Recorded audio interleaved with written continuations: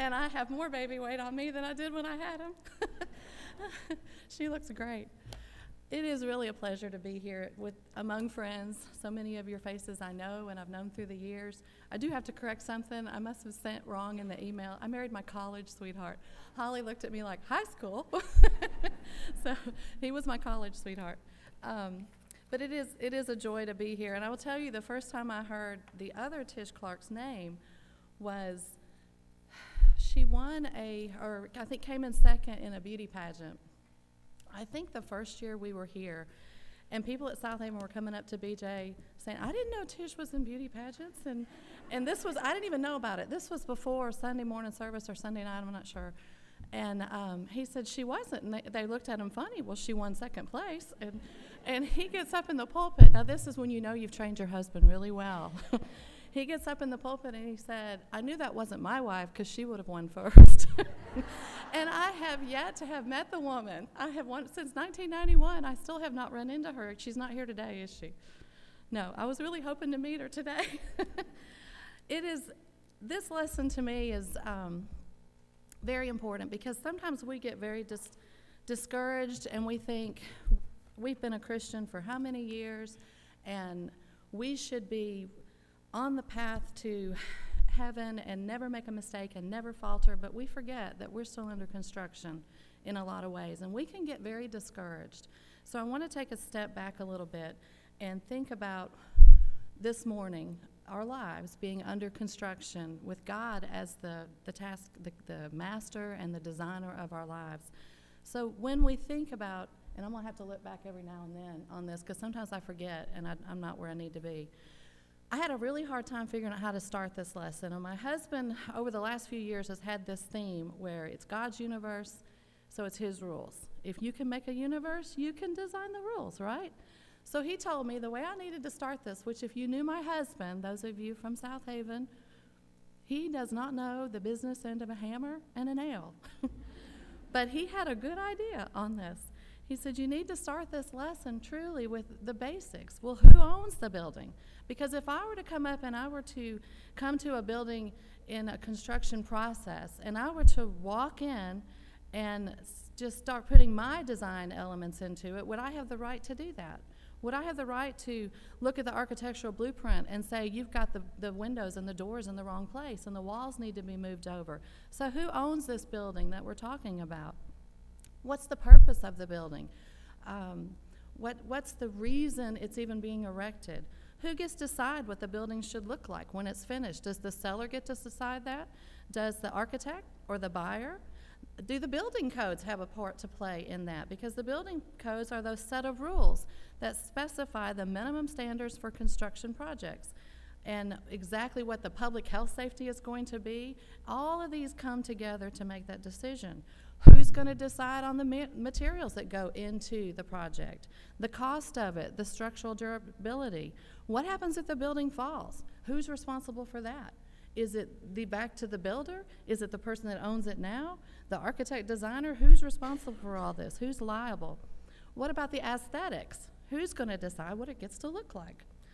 What about the availability of the building? What's the purpose? Who gets to come in and enjoy the building? Well, you know, the world's blueprint is completely different from God's blueprint in life. Satan is the prince of this world. As such, he's the seller of its blueprint in a lot of ways, and we are buying it by the droves, aren't we? The architect of the design and the buyer of your soul. So what is his design concept? You know, his idea of outer beauty? Satan's appeal is the lust of the eye, the lust of the flesh, the pride of life, 1 John 2:16. The inner beauty, he's not so concerned. As long as he destroys that inner quality for you, he wants you focused on what's on the outside. What do you see out there? Condemned houses may be beautiful to behold, but on the inside, they're not structurally sound, which makes them dangerous and deadly. They're condemned. They need to be torn down, don't they? So what's his definition or purpose for your building? God says that I may give you life. Satan says that I may give you death. God's great commission to seek and to save the lost, Luke 19:10. Satan's great commission, knowingly or unknowingly, take as many with you to hell as possible. Don't be fooled by that. He's not some red-coated, cute little devil running around with a pitchfork. He is the devil incarnate and desires your soul to take it to hell with him. Satan's model home, the examples of the buildings that Satan has built, I want you to take a tour with me through the Bible and look at the homes that he's built. And remember that every one of these homes started out a precious, innocent soul. And the choices that they made in life helped build the home that they have. When we think about Delilah, she was am I on the right slide? Oh, no. Okay. When we think about Delilah, she was an enemy to Israel in Judges 16:4 and 5. And think of the things that she did to Samson. She enticed him. She prevailed against him. She afflicted him. None of that is what I would want near me. Would you want that kind of person near you? Well, Samson only looked at her outer beauty, didn't he? She used her feminine wiles. She nagged him because it said she vexed unto death. He told her all his heart. She used false comfort. She made him sleep upon her knees, and that's the end of her story. When Samson met his destructive downfall, we never hear from her again, do we? She was a woman that was constructed by the choices that she made in life through Satan. Then we have Lot's wife in Genesis 19:1 through 26. And the story opens with, just want to make sure I'm pumping right. The story opens with the hospitality offered by her husband to enter the two men into the household. It wasn't given by his wife. There was great wickedness in the city. She's not found in the story until verse 15 through 26, and it makes you wonder if she wasn't into the lifestyle that the city offered and the possessions more than following after God. And Luke 17:32, simple and dire, remember Lot's wife. Well, what do we learn from Lot's wife? That the possessions of this world, the wealth and the wickedness that looks so entertaining and so much fun, it only brings destruction and death, doesn't it? Then we have Jezebel, and she's found in 1 Kings and 2 Kings. She was a Zidonian, which was one of the countries which was supposed to be eliminated because of its idolatrous influence. She pulled the Israelites, the Zidonians, and through her influence, pulled the Israelites away from God as soon as Joshua was dead, Judges 2:13, through the worship of Ashtaroth and Baal during the reign of Solomon and the divided kingdom. So think about what the Zidonian people did to the Israelite nation. Ashtaroth is considered the moon god to Baal's counterpart, the sun god. It's carved out of a limbless tree. Think about that. It's not even a beautiful idol. If you could say idols are beautiful, it's not even a beautiful idol. It's carved out of a limbless tree stuck there. And that is Ashtaroth. It's planted in the ground, and the worship involved ritual prostitution among the groves, and its priests and priestesses practiced divination and fortune-telling, and the Israelites fell for it. It's said of Jezebel that she aided him to provoke the Lord God of Israel more than all that had gone before, as is said of her father Omri, 1 Kings 16:25 through 26. Ahab was worse than Omri, and why? Because of Jezebel, 1 Kings 16:30 and 31. Notice the acts which are mentioned which she did. She cut off the prophets. She killed God's prophets in 1 Kings 18:4. Who ate at her table? 450 prophets of Baal. Well, who do we fellowship?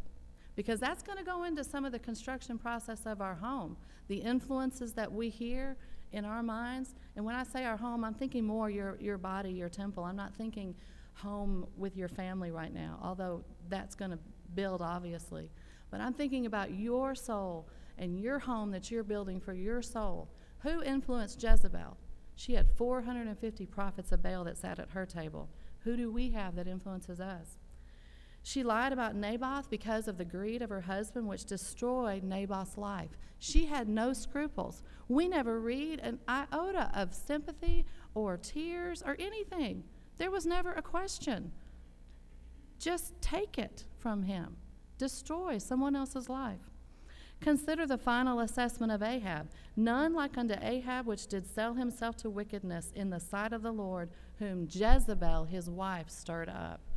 You know, on a side note, if you're married, what kind of an influence are you with your husband?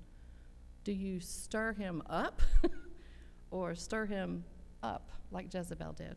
What kind of influence are we permitting ourselves to be to our husbands? And then we have Jezebel's daughter, Athaliah.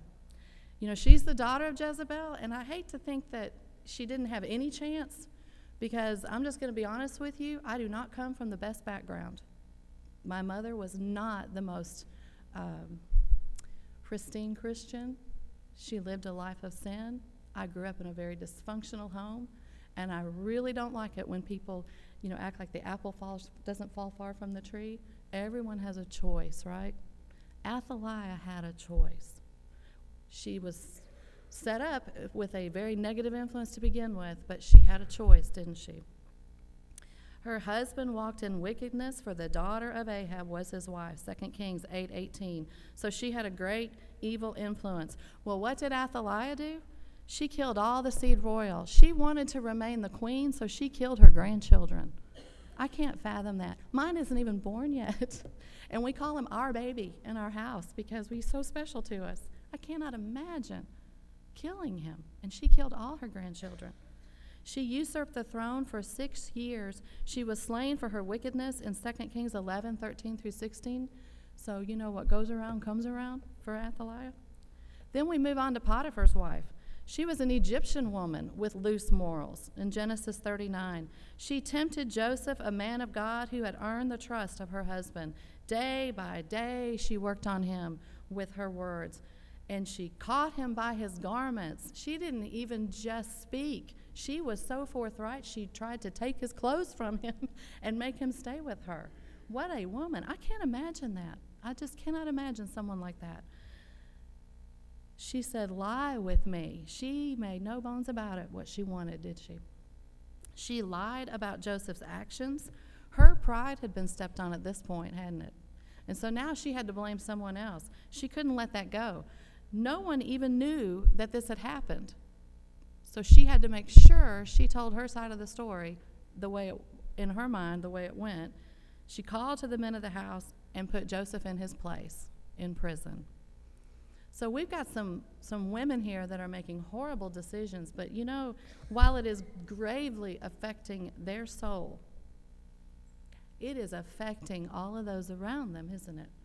The people they're married to, the men they're married to, the household. It's just a domino effect, the decisions that we make, who we let construct our homes.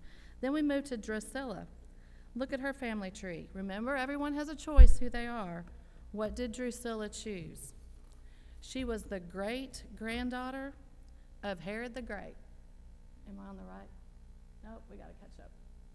The great-granddaughter of Herod the Great, who slew the infants in Bethlehem in Matthew 2:16-18. She was the great-niece of Herod Antipas, who beheaded John the Baptist in Matthew 14:3-12.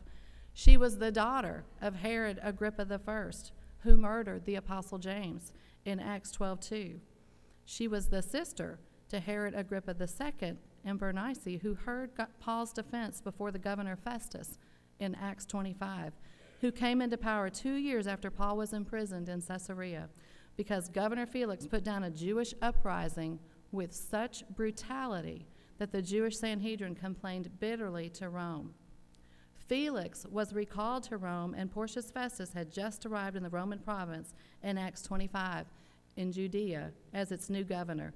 So who was Drusilla? She was married to Felix, Acts 24:24-27, married to a violent man who heard Paul preach the gospel and didn't heed the call. Both of them heard the gospel. She didn't fall far from her rotten family tree, did she? She did not even choose. She had it right in front of her, the path to choose a different ruler, a different person to construct the path for her life, and she stuck with the past. So Drusilla is a sad, sad commentation on a person's life and the fact that the path is right there in front of you, God on this side and Satan on this side, and she went the wrong direction. Then we have Herodias, who was Herod's wife. Herod's brother's wife, really? She wasn't Herod's wife because she was married to Philip at the time. Herod jailed John the Baptist when he preached against their living arrangement in Matthew 14, 2 through 5. She was an adulterer. She used her own daughter to entice Herod to get her ways in Matthew 14, 6 through 7. She was instructed of her mother to ask for John's head on a platter, Matthew 14, 8 through 10. So she was a tutor of sin, wasn't she? She taught her daughter what to do. Then we have Sapphira, the pair of greedy saints in Acts 5. It's clear that they had a plan, and being privy to it, they lied to the apostles about the land that they sold and the money that they had. They lied to the Holy Spirit. Is nothing kept away from the Holy Spirit? 2 Chronicles 16, 8 through 9 says, the eyes of the Lord run to and fro throughout the whole earth. In context, it is to take care of the righteous, isn't it? So we need to be very, very careful with what we do in our lives, because the houses that we're building are so precious and so important. And when we look back at these women and we think about the blueprint that they had when they started, who did own their building? God created it all in Genesis, didn't he? And what did he say about creation? He said it was good. And then who entered the garden? Satan entered the garden, and sin entered into the world. So it's the same way in our lives. We start out innocent and pure, right? We grow up into this world that God has made, and Satan enters into our lives sometimes. And we have to choose a different path than what he is making available to us. I want to read a poem to you called Building on the Rock. I'm building on the rock. It's going up brick by brick. I'm using the word as the mortar so my faith in God will stick. The rock will be my anchor for every tempest that comes my way, and I'll hold on to its awesome power until the tempter goes away. As the howling winds attack me, my house will not tip or fail, for the rock is the eternal strength that dwells in each and every wall. Though the floodwaters will rise, my house will not go under, for its foundation is set in God's grace and is a testament to his wonder. I'm building my house on the rock, not a pile of sand. I'm trusting God to keep it strong, so before him I can stand.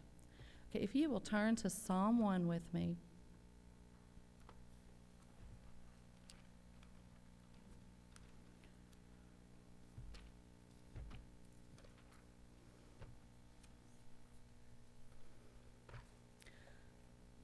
We went through very rapidly those women in the Bible because for the most part they're very familiar to you.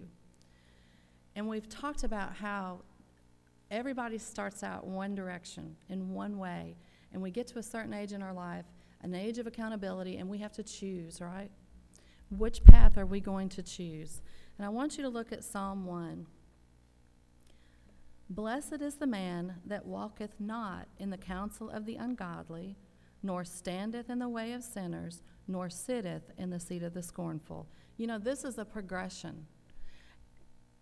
You're walking, and then suddenly you're stopping, and you're standing, and then you're sitting with them, right? We need to be very careful about the path that we're choosing in our life and the progression that we're making. And anytime you see ETH in the King James Version like that, that's continuous action. So blessed is the man that walketh continually, not in the counsel of the ungodly, nor standeth continually in the way of sinners, nor sitteth continually in the seat of the scornful. He's constantly on the move away from that. It's never a battle that we can let down. We always have to fight him. He's always going to be against us, and he's got his servants on this earth in the form of the wicked people, And some of your relatives and some of mine, some of your friends, some of mine, some of the people I work with, some of the people you work with, they're following after him. And we have to be so careful that we don't stop and heed and listen to his voice. But his delight is in the law of the Lord, and in his law doth he meditate day and night. Now, in reality, you know, in doing lessons like this, you often sit back and think about your own life. And I read a verse like that and I think, where am I on the scale of meditating in his law day and night? I'm not there yet. You may not be there yet either. So what do I need to do? As a woman under construction, I need to remind myself daily. It's the first thing I need to think of when I get up. It's the last thing I need to think of when I go to bed. And it needs to be sprinkled throughout there the whole day. When I first became a teacher, about 14 years ago now, I had a really, really rough start. I replaced a teacher in the middle of the year. I graduated in December. I was 40, like Robin said, and I thought I knew everything. I guess I was a teenager again. I don't know. I mean, I thought they taught me everything in school. They taught me nothing about the classroom. And I get in the classroom, and I have almost 20 special ed, special needs kids that I had no folders on. Nobody had told me that they were mine. Suddenly, these kids hated my guts because their beloved teacher, whether they liked her or not, they sure loved her when she left. And some new lady came in the middle of the year who had no clue about them, didn't know about accommodations, and the special ed teacher's aide that was supposed to be with me during the day never came into my room. Well, I had no idea that I had these children. I was going home every day crying. Every day. I think, what have I done? Not only do I have student loans now because my husband was so supportive and took care of the house for 2.5 years with my kids, and my daughter did a lot of the work those 2.5 years with her brothers who weren't helpful very much, especially the baby brother, who's having the baby though now, so he's good, he's gold. You know, all of this 2.5 years, I've got student loans, and I'm coming home crying every day. What is going on? And I had a lady who was not a member of the church, and I work with several members of the church in Hernando. This woman was not a member of the church. She knew what a struggle it was that I was having, and she came up to me one morning, and she said, Tish, have you sat in their desks and prayed for the students that are giving you trouble? And I looked at her, and I wanted to smack her because I felt so guilty. I said, no, I haven't, and I haven't even thought of that. All I want to do is pop their heads off. You know, and I didn't even know why. I didn't know why. One of them was sitting under my desk all the time, like running her fingers through her hair. She'd been off her medication since Christmas because her parents decided she didn't need it anymore. Oh, she needed it. I mean, it was a crazy classroom. And it wasn't for 2 months till I found out that I was supposed to have somebody in there helping me. And there were accommodations. They were supposed to be taking different tests and all this stuff that I didn't know. No wonder they were all failing. No wonder they hated me. But I had never thought to go to God. Not just for the student in the desk that was driving me crazy and insane, but for myself. To think, I can't handle this on my own. Now, I don't think that God intervenes miraculously in the classroom, but doesn't it bring peace that you go to him for stress relief? And what if I had taken the time at that time to meditate on his word before I started the day? The little hellions would still be walking into my classroom, but I've started in a totally different peaceful demeanor, haven't I? But see, that's what being under construction means. You're still malleable, right? There's still hope for your soul. You can still grow. You can still change. So let's move on and look at verse 3. And he shall be like a tree planted by the rivers of water. A tree planted by the rivers of water. That's a beautiful, refreshing thought. You know, when you are thirsty, just think of yourself as a tree by the rivers of water. Your roots are always going to have moisture and refreshment and the nourishment that it needs, right? That's the man that meditates on the law day and night. It's the same picture as a tree planted by the rivers of water that bringeth forth his fruit in his season. His leaf also shall not wither, and whatsoever he doeth shall prosper. Okay, that's your life well lived, isn't it? We're being built and planted in the Word of God, and so our lives are going to prosper. Now, does that mean everything's going to work out perfectly? Absolutely not. That's almost more like a proverb in this statement. It's not, if you follow God and you do everything right, you will never walk in pain. Then how do you explain illness? How do you explain the loss of a spouse, decisions family members make, or your boss makes, you lose your job, heartache that comes in? How do you explain that? It's not talking about everything that could possibly bring you wealth and happiness. You're going to have it all. That's not what it's talking about. Sometimes the accounts aren't credited on this earth, are they? Sometimes payment's not made until heaven.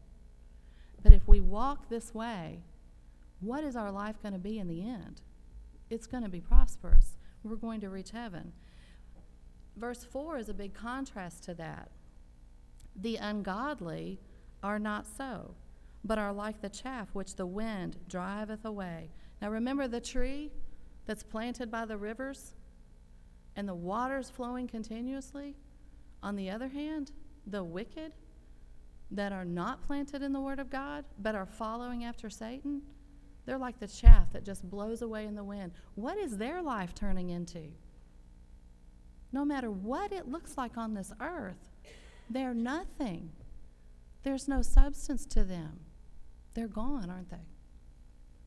Therefore the ungodly shall not stand in the judgment, nor sinners in the congregation of the righteous. You know, when the account is called due on the day of judgment,